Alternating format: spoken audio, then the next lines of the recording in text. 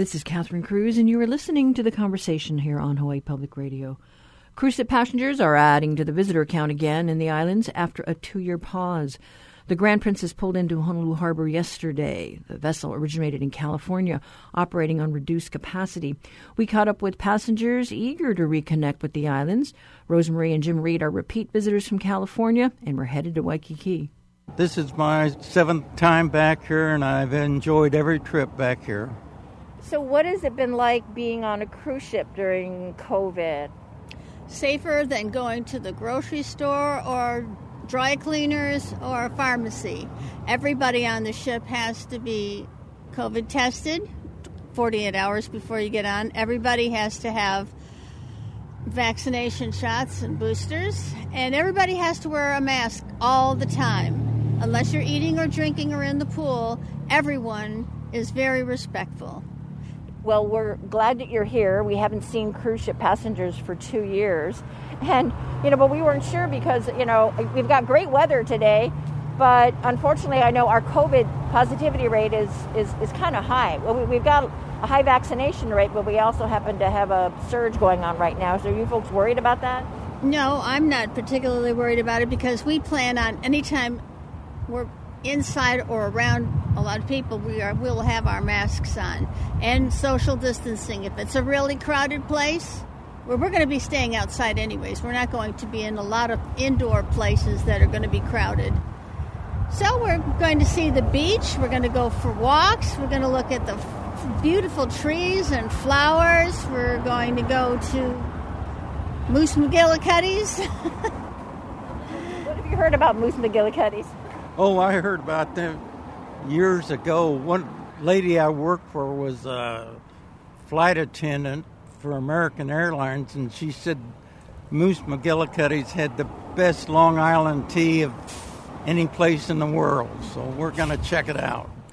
And another returning group of visitors from Nevada said they felt comfortable with the risk of traveling and were looking forward to getting to know Hawaii better. Kathy from Las Vegas said they're taking things in stride. They have all sorts of precautions. I feel safe. We're pretty vaccinated, but I think everybody's a little bit nervous just because it's spreading. But I don't know. I'm hoping you don't pick anything up while you're there. Me too. I don't know. Did they give you any kind of... did they tell you about that? About our rates, our case counts, or anything like that? No. If there is a positive on the cruise ship, what's the protocol? They have a floor that they put you on, and they isolate you. And do they tell you that we have a positive or we don't have a positive? That kind of thing? They don't really tell us, but we know someone who was. Who tested positive, a little girl. She took sheets off the bed to make a tablecloth and put it out on the balcony. They're taking good care of her. They have to stay in isolation until like 2 days before we get off the ship. They have to stay for a long time there. So her mom says, I guess we're going to have to do a do-over. And Deb and Doug from Ohio were here with relatives. The Beckners from Washington State, they were eager to follow through on a delayed trip to Hawaii. Pandemic is a key word. We've been closed up for 2 years. We actually made the reservations just about a year ago, last January. And we said, surely the pandemic will be over by then. But we have been in Hawaii 12, 13 years ago, just on this island. And ever since then, I've wanted to come back and see different islands. And the cruise ship is a good way to do that.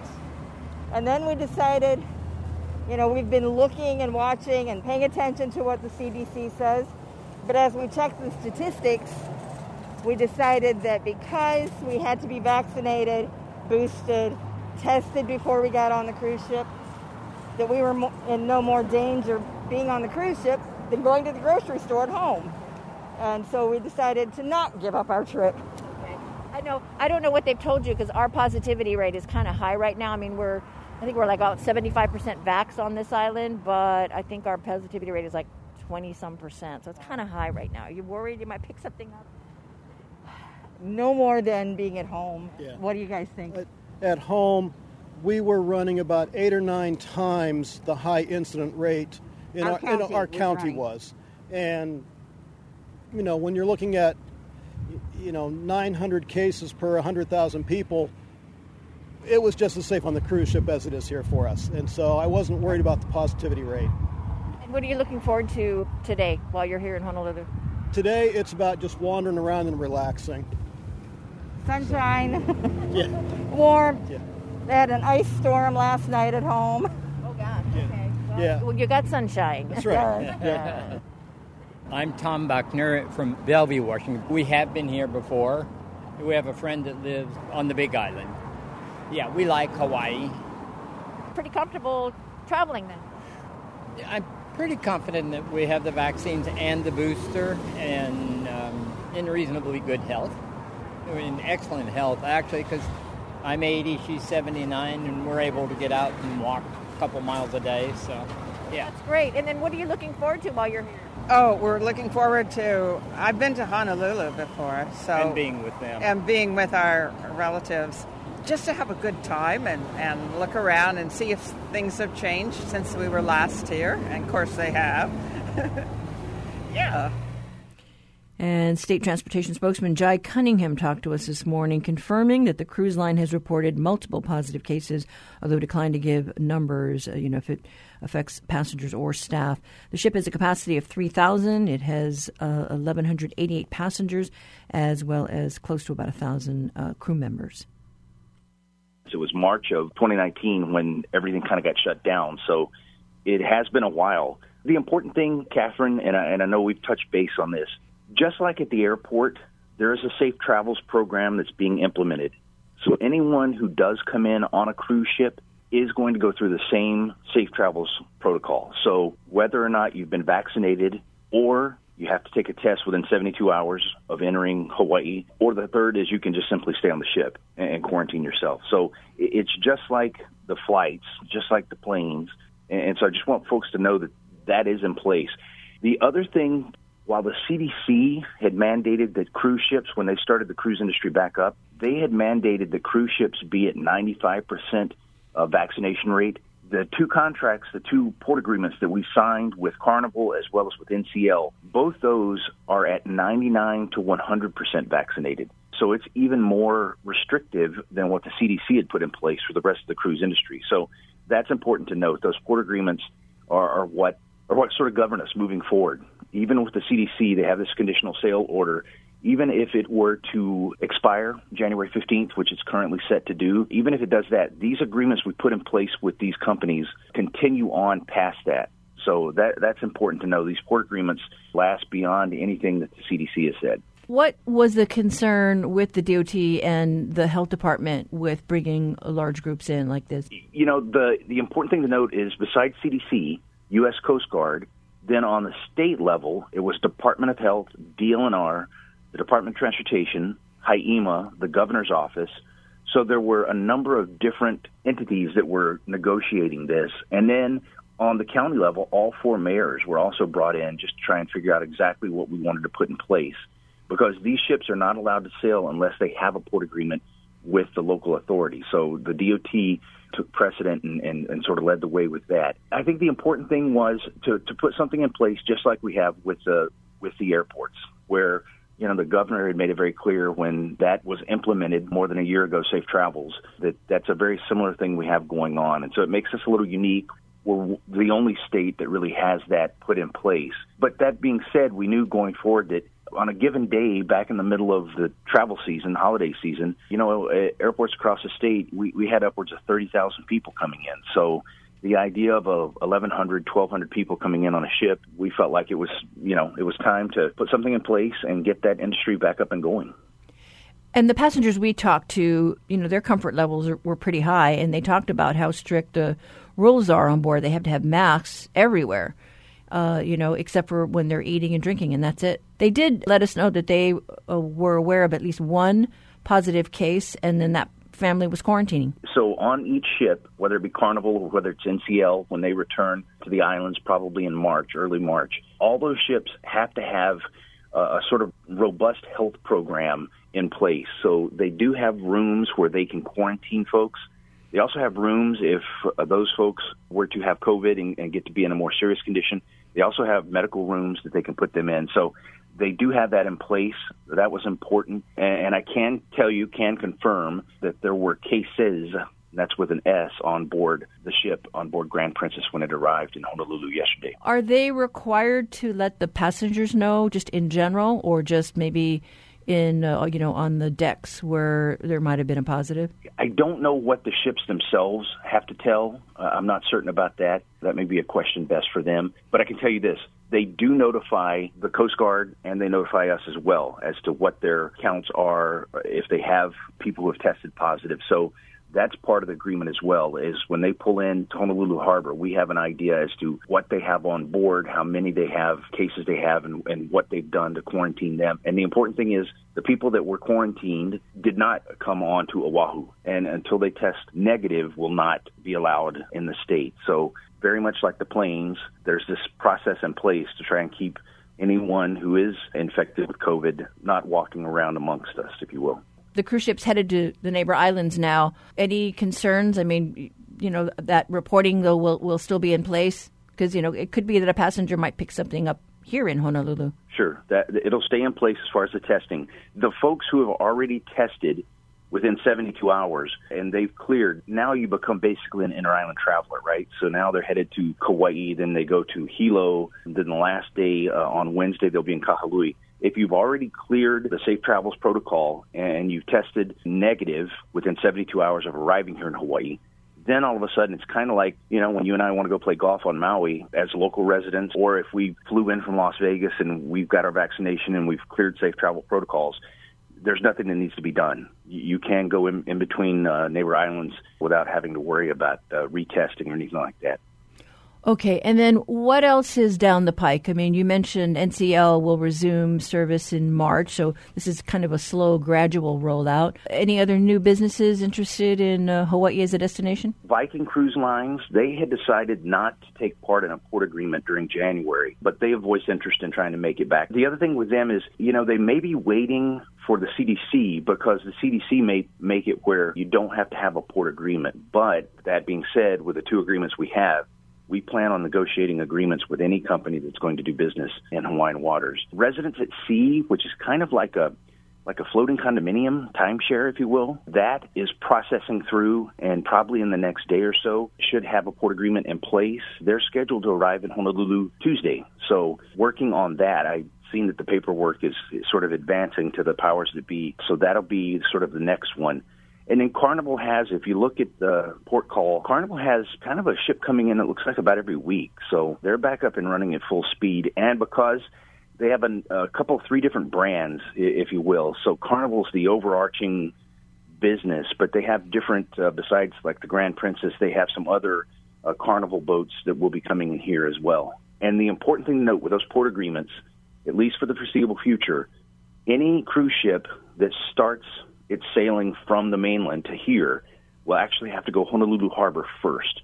Speaking with the mayors, we thought that was best. They felt like with the infrastructure we have here and the facilities that Honolulu should be the first stopping place, then move on to neighbor islands instead of neighbor islands to here. So that'll be the case over the coming months. And then the Residents at Sea company, is that essentially just like a cruise ship, or will there be any different restrictions put on that business? No, it'll be treated just as if just like any other cruise line. So it has the same agreement in place where there has to be the safe travels has to be done.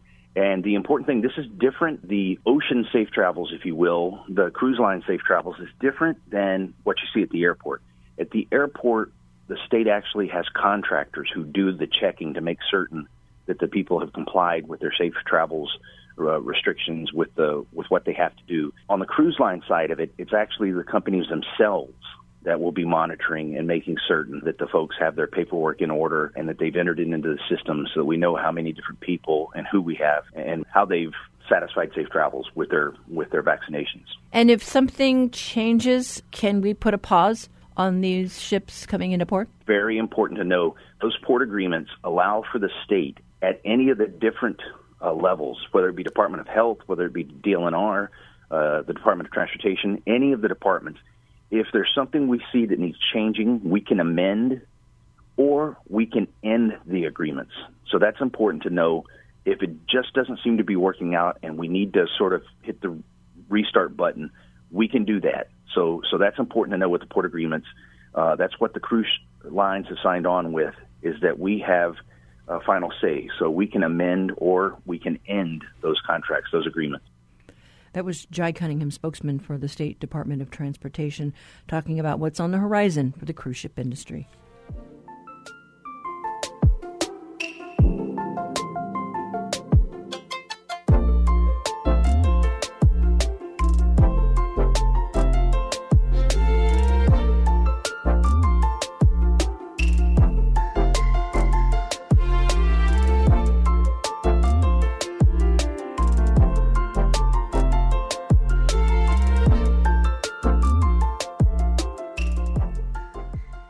Support for HPR comes from Ulupono Initiative, committed to a sustainable, resilient Hawaii, investing and partnering in local food production, renewable energy, clean transportation, and management of fresh water and waste. Ulupono.com.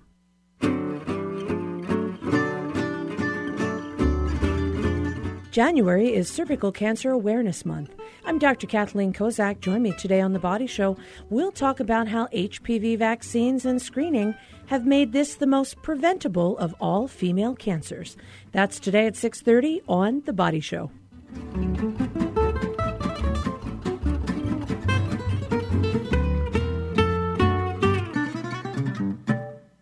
Support for Hawaii Public Radio comes from PAR Hawaii, an energy company committed to supporting the community, supporting local nonprofits, including Navian Hawaii.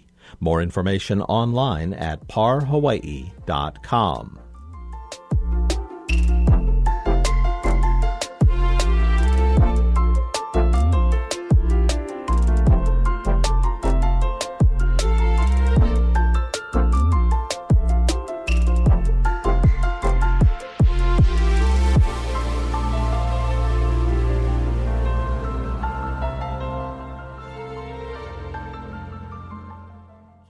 We'll be talking to the owner of Kuleana Rum on Hawaiʻi Island later in the show. So for today's Backyard Quiz, we're testing your knowledge of locally made liquors. There are a handful that are easily associated with their place of origin. For Scotch, it's Scotland. Rum was first brewed in the Caribbean, but very few people know that Hawaii also had a native spirit.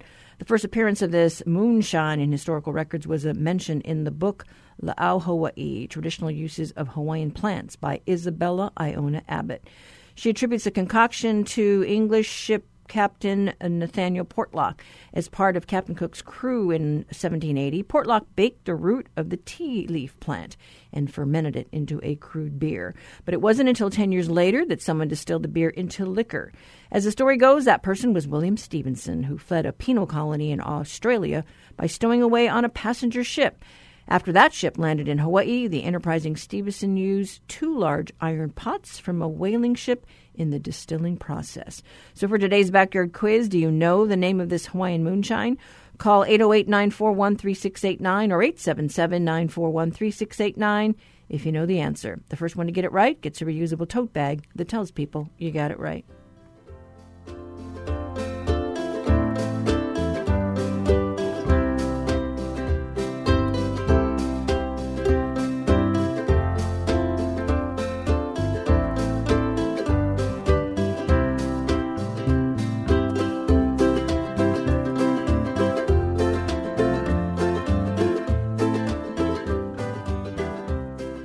Support for the Backyard Quiz comes from NAREIT Hawaii, which is committed to supporting nonprofits providing senior rental housing for veterans in the islands, such as EAH Housing.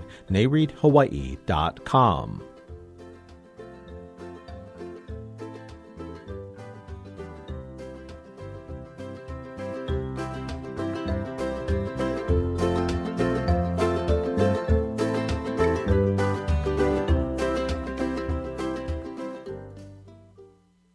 Honolulu will have to wait a little longer for a new police chief. Honolulu Civil Beat's Reality Check today looks at the process that has been drawn out. Politics and opinion editor Chad Blair joins us. Good morning.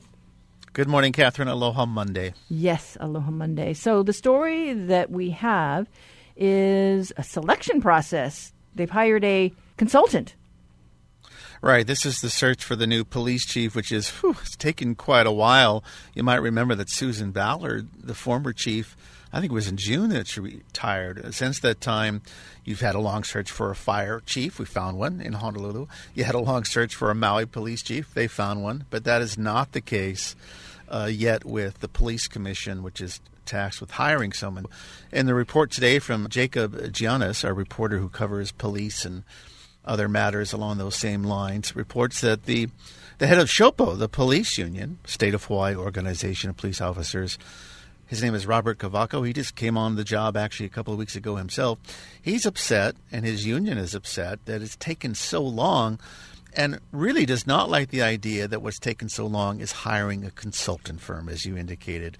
They do now finally have one at the price tag of $144,000, the name of the company, PSI Services. And they will start this search, but he's wondering, Kavako, the SHOPO press, why this is taking so long. Do you even need a consulting firm to hire a police chief? Well, I think for a while there, the commission was down people, right? And then they had that process to name new members and just the back and forth about where'd we go from here. Right, and it took a while to hire Ballard as well. They took 6 months to get a consulting firm on board for that hire. But remember, Ballard was succeeding Chief Louis Kealoha, which, of course, we don't need to go into that history. But Robert Kavako was pretty blunt, saying that the police commission, well, he described it as being in a boat in the middle of an ocean without a sail, saying it's not a pot shot at the current chief, that's interim chief Roddy Vanek, but says, gosh, you have a lot of smart people on the police commission, a lot of attorneys, CEOs, and this is Robert Kavako's words, not mine. They know about running business. Why do they need to go and have a consulting firm? I should tell you, by the way, that Shannon Alivato, the police commissioner, the head of the agency, there will be an update on the hiring process this Wednesday. There is a meeting of the police commission that's scheduled.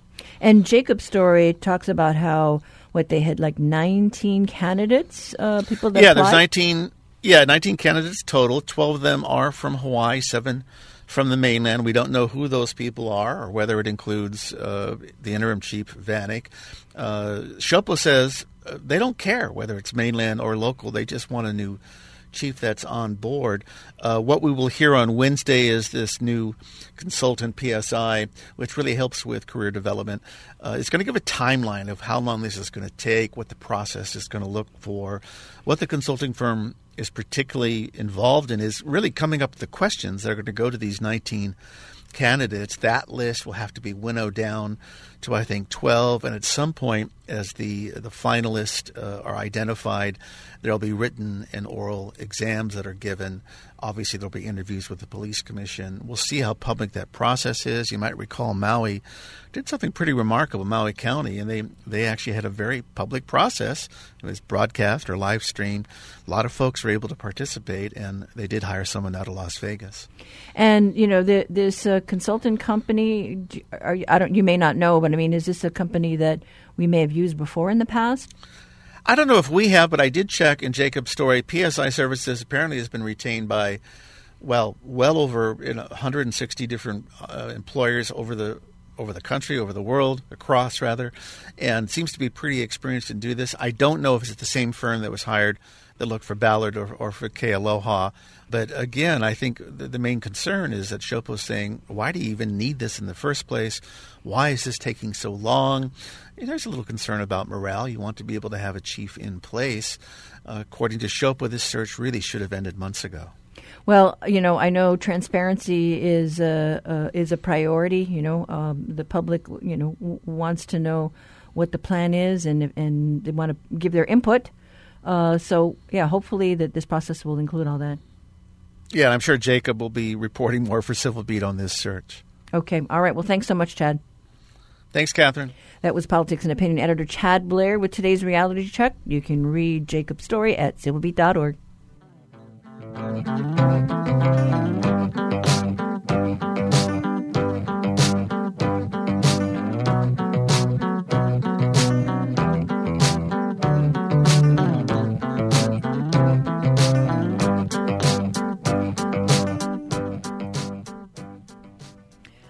Hawaii has joined other states in offering the disabled a way to save money without putting their federal benefits at risk. That's a story that HPR's Casey Harlow has been following. He joins us in studio today. Good morning, Casey. Morning, Catherine. Yes, so this is the Hawaii Able Savings Program, which was launched in November, but the law actually passed in 2015. And so the Council on Developmental Disabilities is trying to get the word out there about this amazing program. If you are unaware, actually people with disabilities, in order to not jeopardize their federal and state benefits, they can't have a savings more than $2,000. So that kind of puts people in a pickle. As Daintree Bartoldes, who's the executive administrator of the council, said, it's basically forcing these people to live in poverty in order to get their benefits. And so this program basically allows them to save up to $100,000 and can contribute up to $16,000 a year. And just to kind of give you an idea as far as these disability benefits, like the supplemental security income or SSI, they get about $775. And this is Daintree kind of explaining like the financial situation that these people actually are in and what they get on a monthly basis from these benefits. They receive about $775 a month if they do not live in a licensed or certified home. If a person lives in a licensed or certified home, they get about $1,400. But $1,350 goes to room and board. All they have is $50 a month personal allowance. And so what happens a lot of the times is a person will save that money up in order to use it. And so, yeah, it's basically this account can be used to save up money for a better life experience, as Bartoldes has alluded to me. So that could be education, housing, basic life necessities. And one thing that she brought up several occasions was they could save up to possibly go to Disneyland too. If their wish and desire is to go to Disneyland, they could save up to go to Disneyland.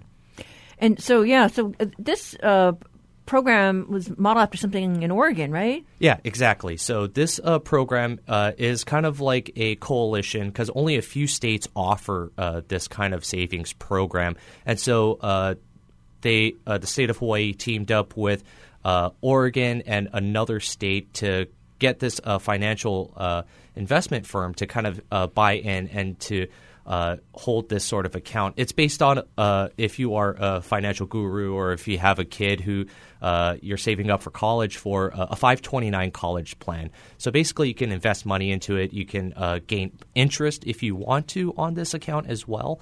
But basically the differences lie in that people can get a debit card and access this money at any time. It's not like you get penalized like for certain retirement savings accounts if you withdraw too early or anything like that, or service fees don't really apply.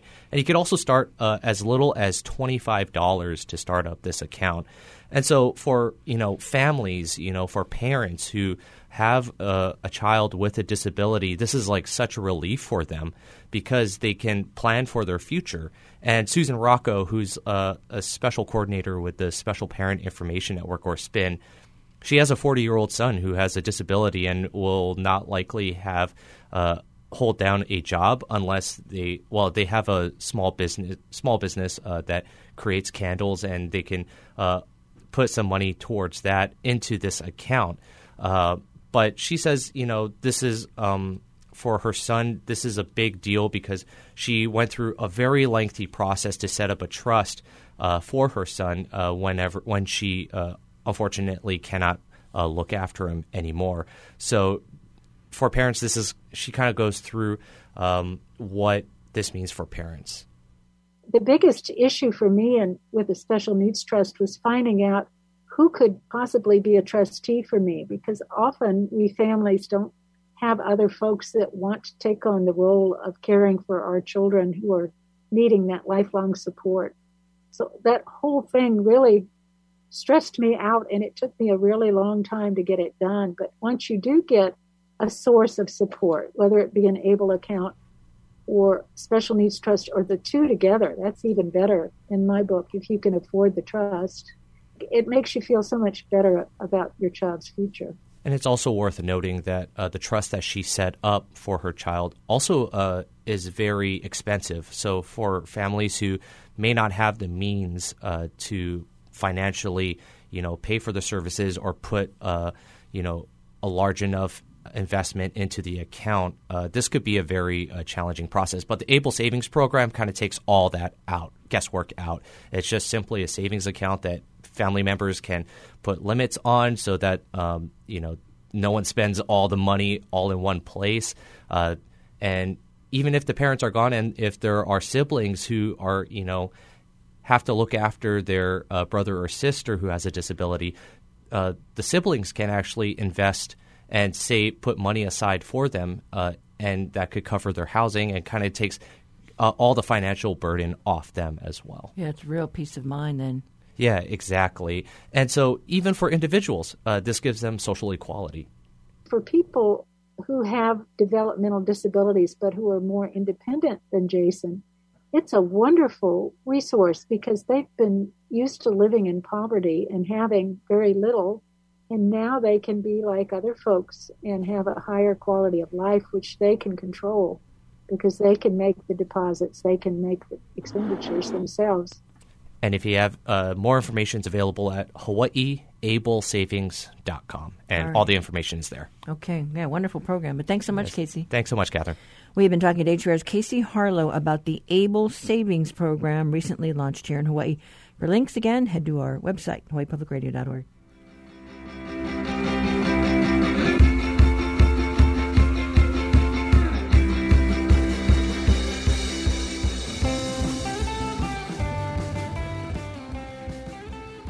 Support for HPR comes from Hawaiian Airlines with a commitment to helping guests travel pono to protect the islands and preserve Hawaii's culture, natural resources, and communities. More information at hawaiianairlines.com/travelpono.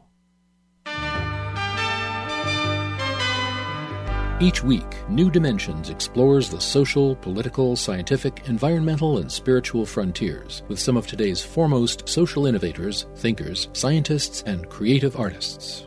Hello, I'm Dr. Susan Campbell, author of From Triggered to Tranquil. Next time on New Dimensions, I'll be talking about techniques to help you calm your emotional reactivity. Beginning Sunday morning at 11.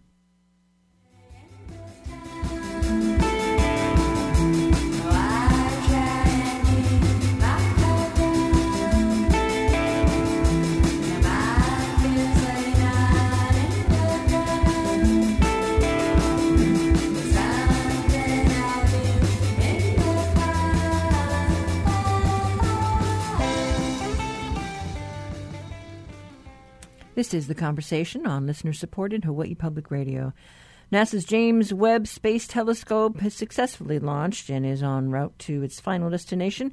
We've got some details about its journey. Here's your Monday Stargazer.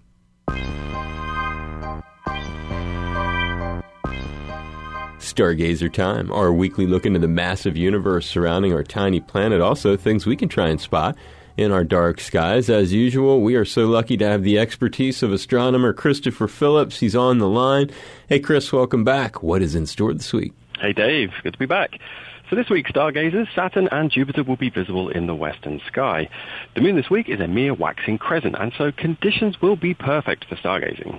And Chris conveniently has an update for us on possibly the most exciting astronomy project in the world right now, the James Webb Space Telescope. Yes, we have begun the new year with the successful launch of the JWST, or James Webb Space Telescope, and it has just completed a huge milestone in its deployment phase. The spacecraft successfully deployed its 6.5-meter primary mirror as well as its secondary mirror. This will put many NASA folks at ease as it ensures JWST is well on course for a full, successful deployment in the weeks ahead. So, Chris, let's just say that the mirror did not deploy. What kind of science will this thing still be capable of? Actually, it would still be very capable. It has a smaller secondary mirror, which is essentially a backup, but can also function as a primary in the worst-case scenario. So JWST could still perform science. And in terms of the stressful phase of this launch, detail us on where we are in that, because I sort of remember you saying it'd be like 6 months of not knowing exactly what we have in store. Yeah, well, I'd like to say it's all over and it's plain sailing from here, but unfortunately there's still a few things that have to be worked out before we go for full deployment. One of the reasons this has been such a nerve-wracking few weeks already is that the spacecraft had to be folded up like origami in order to fit onto the heavy lift rocket. The unfolding phase has the greatest points of failure due to all the mechanical moving parts. And they unfold this thing long before it gets to its destination, huh? Yeah, it's actually unfolding as it's traveling right now. That's a trip, man. And what's left on the deployment phase? Well, we've still got around 5 months. Right, that's what I think. And over the course of these months, engineers will be testing the spacecraft systems, adjusting the mirror components, and getting JWST ready for its scientific debut. What could go wrong? And as far as seeing the results? Well, NASA will probably put out a few nice edited pictures to keep folks happy when it reaches its site, but the first scientific publications will probably be many months afterwards, so still a little bit of a wait. Well, that's something to look forward to with you, Christopher Phillips. Thank you so much. You're welcome, Dave. And I'm Dave Lawrence, and we'll catch you next week for Stargazer, which we keep on demand at hawaiipublicradio.org.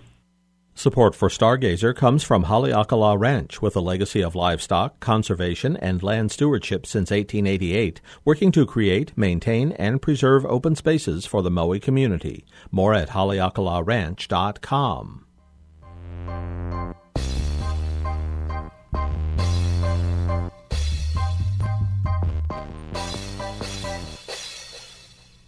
For today's Backyard Quiz, we wanted to know the name of Hawaii's only native spirit. The moonshine started out as a crude beer brewed by English ship captain Nathaniel Portlock way back in 1780, and then it was distilled 10 years later by an enterprising escaped convict, William Stevenson. The concoction was first embraced by sailors who craved something powerful. The stuff was almost pure alcohol. It then eventually became a favorite of Hawaiians, including the chiefs and the king. The excessive popularity of the drink caused King Kamehameha I to ban alcohol for natives in 1818. That prohibition was later lifted in 1833 by Kamehameha III.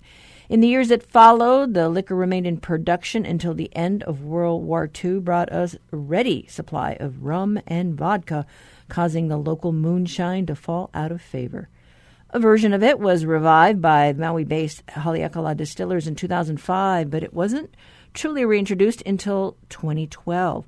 That is when island distillers used a recipe formulated after 5 years of researching through archived newspapers to bring back Okolehau, the answer to today's Backyard Quiz. And the moonshine apparently got its name from Hawaiians who thought the two large iron pots first used to boil the liquor resembled a person's backside. And we got a lot of calls on this one, but congratulations to Johnny. You got it right. Have a quiz idea? Send it to talkback@hawaiipublicradio.org. When my dream of love comes true, there will be Okolehau for two. A little walakaha might do. It's just the old Hawaiian hospitality. And though my heart may stop to aloha when I sail away, my heart may throb to the thought of coming back someday. And when my dream of love comes true, there will be Okolehau for two. A little walakaha might do. It's just the old Hawaiian hospitality. Pure gold. We're talking about Kuleana Rum Works. We take you to the Kauai coast of the Big Island to get a behind-the-scenes look at Steve Jefferson's distillery. The folks at Kuleana Rum Works make their spirits without any additives, no added sweeteners, flavors, or colors, in hopes that people can appreciate the more natural taste of the distilled sugarcane juice. Jefferson spoke with the Conversation's Savannah Harriman-Pote. Why might people not like rum? Yeah, that's easy. The reason why most people don't like rum is because the vast majority of what is sold in the United States as rum has added colors, flavors, and or sugars to it. There's a rule in rum making where you're allowed to add up to 2.5% by volume. of colors, flavors, and sugars without disclosure, and many of the rums on the market use that. We think that shouldn't be, and we do not add any colors, flavors, or sugars to anything that we make. Therefore, it's imperative that what we make tastes really good, and that's I think a huge reason why rum isn't on the Premier League is with the rest of the spirits in the world, and it's our goal to elevate rum to the very best spirits. And this is radio, so we don't have access to all of our senses. We're just going ears alone. Can you describe for people what your rum tastes like? That's good. We actually have 4 different core rums that we make. 2 white rums, which means that they're unaged, and then 2 aged rums, which means that they are that gold color because they've been in a barrel. So that's the first big differentiator. So unaged rums taste, if they're well made, they should taste of sugarcane juice. They should taste like pineapple leaves, maybe some banana, and then there's a lot of sort of finer savory notes that we'll get in ours, like a little bit of lemongrass sometimes, maybe grapefruit pith, things like that. And with our agricole, which is rum made from fresh sugarcane juice, you get a lot of stone fruits, which are, like cherries and berry-type flavors, which is really sort of surprising when you're drinking this sort of white liquid, assuming it's not going to taste like much, and it's just loaded with flavors. And so what we're really trying to do is just showcase these flavors of these sugarcanes, the that we grow on our farm, with this magnificent flavors that, people have been growing for 3,000 years and 1,000 years in Hawaii. And the name Kuleana, how did you come to that? That was a difficult choice, to be totally honest. A couple of people recommended that we use that name, and we were very hesitant to use it because it's obviously a very powerful word in Hawaii. But we realized that, maybe we should, because we really are, we want to make sure that everybody understands that we do everything with intention and integrity and personal accountability. And what we're really trying to do is bake into our products the way that people in Hawaii live. And what makes Hawaii such an awesome place is these people and the decisions that we make. I like to call it hard choice, easy life, easy choice, hard life. A lot of people who come and visit here are sort of surprised on how easygoing it appears, and they just assume that we're lucky or we got it easy, but they don't realize it's because most of us are happy to make those hard choices because that leads to an easy life. So Kuleana for us is the rights and the privileges that you get if you're willing to be responsible for something. And so, I like to equate it to people maybe who have had your child and you're coming back from the hospital and you're sitting in the car and you're kind of like, wow, now what do we do? And there's this baby in the back. That's the moment when you sort of accept the Kuleana for this child. And that's a wonderful moment. And only then, if you do that, can all this spectacular stuff happen afterwards. And so that's really what we're trying to do. And we're trying to share that thinking with the rest of the world, both in our product and the way we share, so people from the mainland and beyond can realize, hey, Hawaii is more than just beaches and pretty sun and this awesome sugarcane. It's a way of doing, and we're really trying to bake that into our corporate culture, if you will.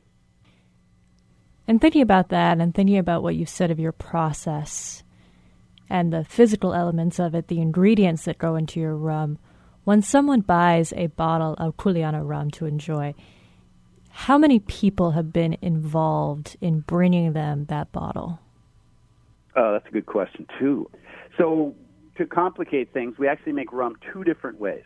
We make rum from fresh sugarcane juice, which is sugarcane that we grow on our farm that all derived from the original 2 or 3 canoe plants that arrived in Hawaii 1,000 years ago. And from those 2 or 3 varieties, the Hawaiian agriculturalists developed 30-odd different varieties that are unique to Hawaii alone.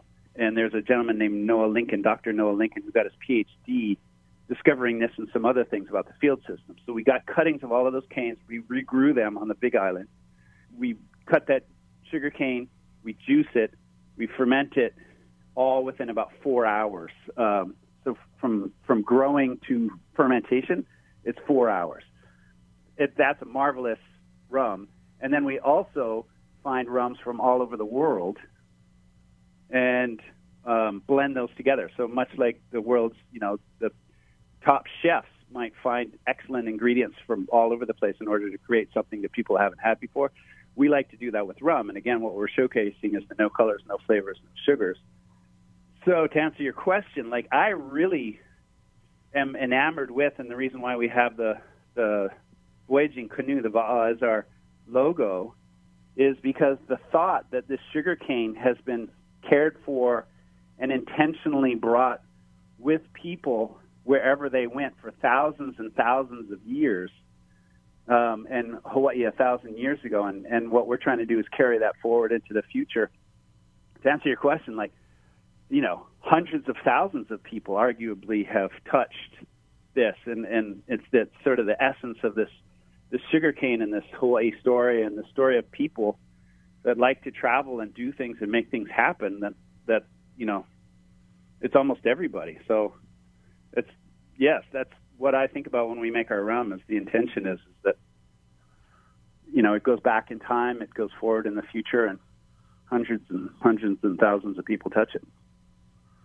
And have you yourself always been a rum drinker?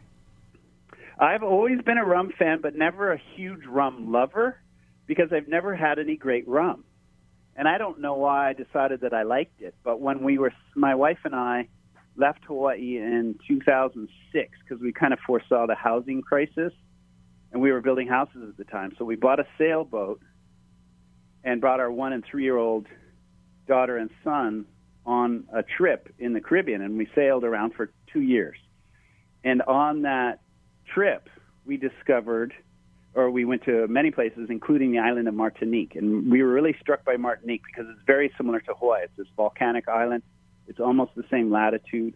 And so we were just really struck with how similar this was in Hawaii, almost the other side of the world. And we went to a sugarcane farm tour, and we're like, gosh, this really looks like the Big Island, especially Hamakua side. And then we got to a distillery where they're growing their own sugarcane, and we tried the rum, and we were just blown away. What is this magic liquid? I've never had anything like this before. And they explained, yes, this is, it's made from fresh sugarcane juice, and it's marvelous. And less than 5% of the world's rum is made that way, I later learned. And as soon as we tried that, we realized we had to go back to Hawaii and do this, because we thought we could do it as good or better than anybody with this amazing story and culture that we already have in place in Hawaii. And the fact that sugarcane is actually from the Pacific and has been shared by Pacific Islanders for millennia.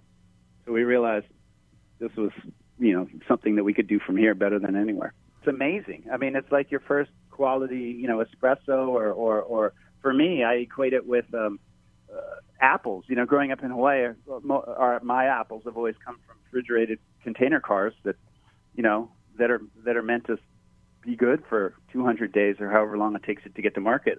We went on an apple tour on the East Coast in the Appalachians, and I ate an apple off a tree, and I looked around where have you been hiding this fruit? What is this fruit called? And everyone's kind of laughing at me going, it's an apple, dude. And I'm just I've never had anything like it. And so I think it's moments like that people have traveled, that's what we're really trying to do with this rum. Steve, thank you so much for your time today. Last question, and this one is a listener submission. What is your status on mixed drinks? I absolutely love mixed drinks. I would change that word, instead of saying mixed drink, to cocktail, because mixed drink is sort of the act of putting some things together, but a cocktail, to me, is a creation that isn't easy to do, but, like you said, when you try it, it's amazing. So I'm a huge fan of cocktails. I'm kind of glad I discovered them fairly late in life, and that's really why we have the Kuleana Rum Shack, which we opened in Queen's Shops in Waikoloa, is we want this world-class bar to be able to share just incredible cocktails and food with people. And so you'll find us down there five nights a week right now, and it's super fun. And do you have just a cocktail offhand that people could try for themselves that really focuses on the rum, doesn't try to mask it? but would be a good introduction for this beverage for people? That's that's good. Okay. So I was, before you finish asking the question, I was going to say the Mai Tai, because many people have had a Mai Tai that has a bunch of fruit juice in it. Mai Tai recipe, the original Mai Tai recipe, does not have fruit juice in it. It has just a little bit of lime juice. So have an original recipe Mai Tai. But to answer your question, what we've learned to do, because we're actually trying to make our rum as a world-class spirit instead of colors, flavors, and sugars, is we'll swap out the spirit in popular cocktails with rum. So, for example, if you're a whiskey fan, you probably had an old-fashioned or a Manhattan. Swap out your favorite spirit, be it a bourbon or a rye, and try it with, our aged rum is Nanea, and then we call it a baller cocktail if you use Hokule, because Hokule is a bit more expensive and is sold as a sipping rum. But those make incredible whiskey drinks that are, swap them out for whiskey, that are super simple to make. And then on the light rum side, on the white rum side, mojito is fantastic. So it's just soda, a little, our white rum is called Hui Hui, or our agricole, a little bit of lime, a little bit of sugar. And then, of course, I'd be remiss if I didn't mention the daiquiri. So the daiquiri is kind of like a margarita, but you use rum instead of tequila. And it's the world's most simple cocktail. And it's also very difficult to pull off, because if the rum doesn't taste good, it's no good. So it's rum, a little bit of lime juice, a little bit of sugar. And that was Kuleana Rum Works founder Steve Jefferson talking with The Conversation's Savannah Harriman-Pote. The company started back in 2013. It is the only rum distiller on the Big Island.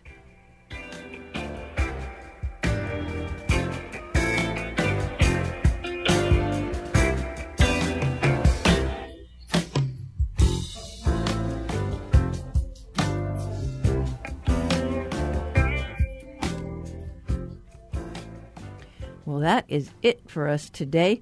And as we move into the second week of the new year, we want to hear what your thoughts are for 2022. Any resolutions? Maybe not to get COVID. That would be a good one. Call our talkback line at 808-792-8217. And all of our shows are archived if you want to listen back to something. Find them all on the conversation page at hawaiipublicradio.org. I'm Catherine Cruz. We will be back tomorrow with more of The Conversation.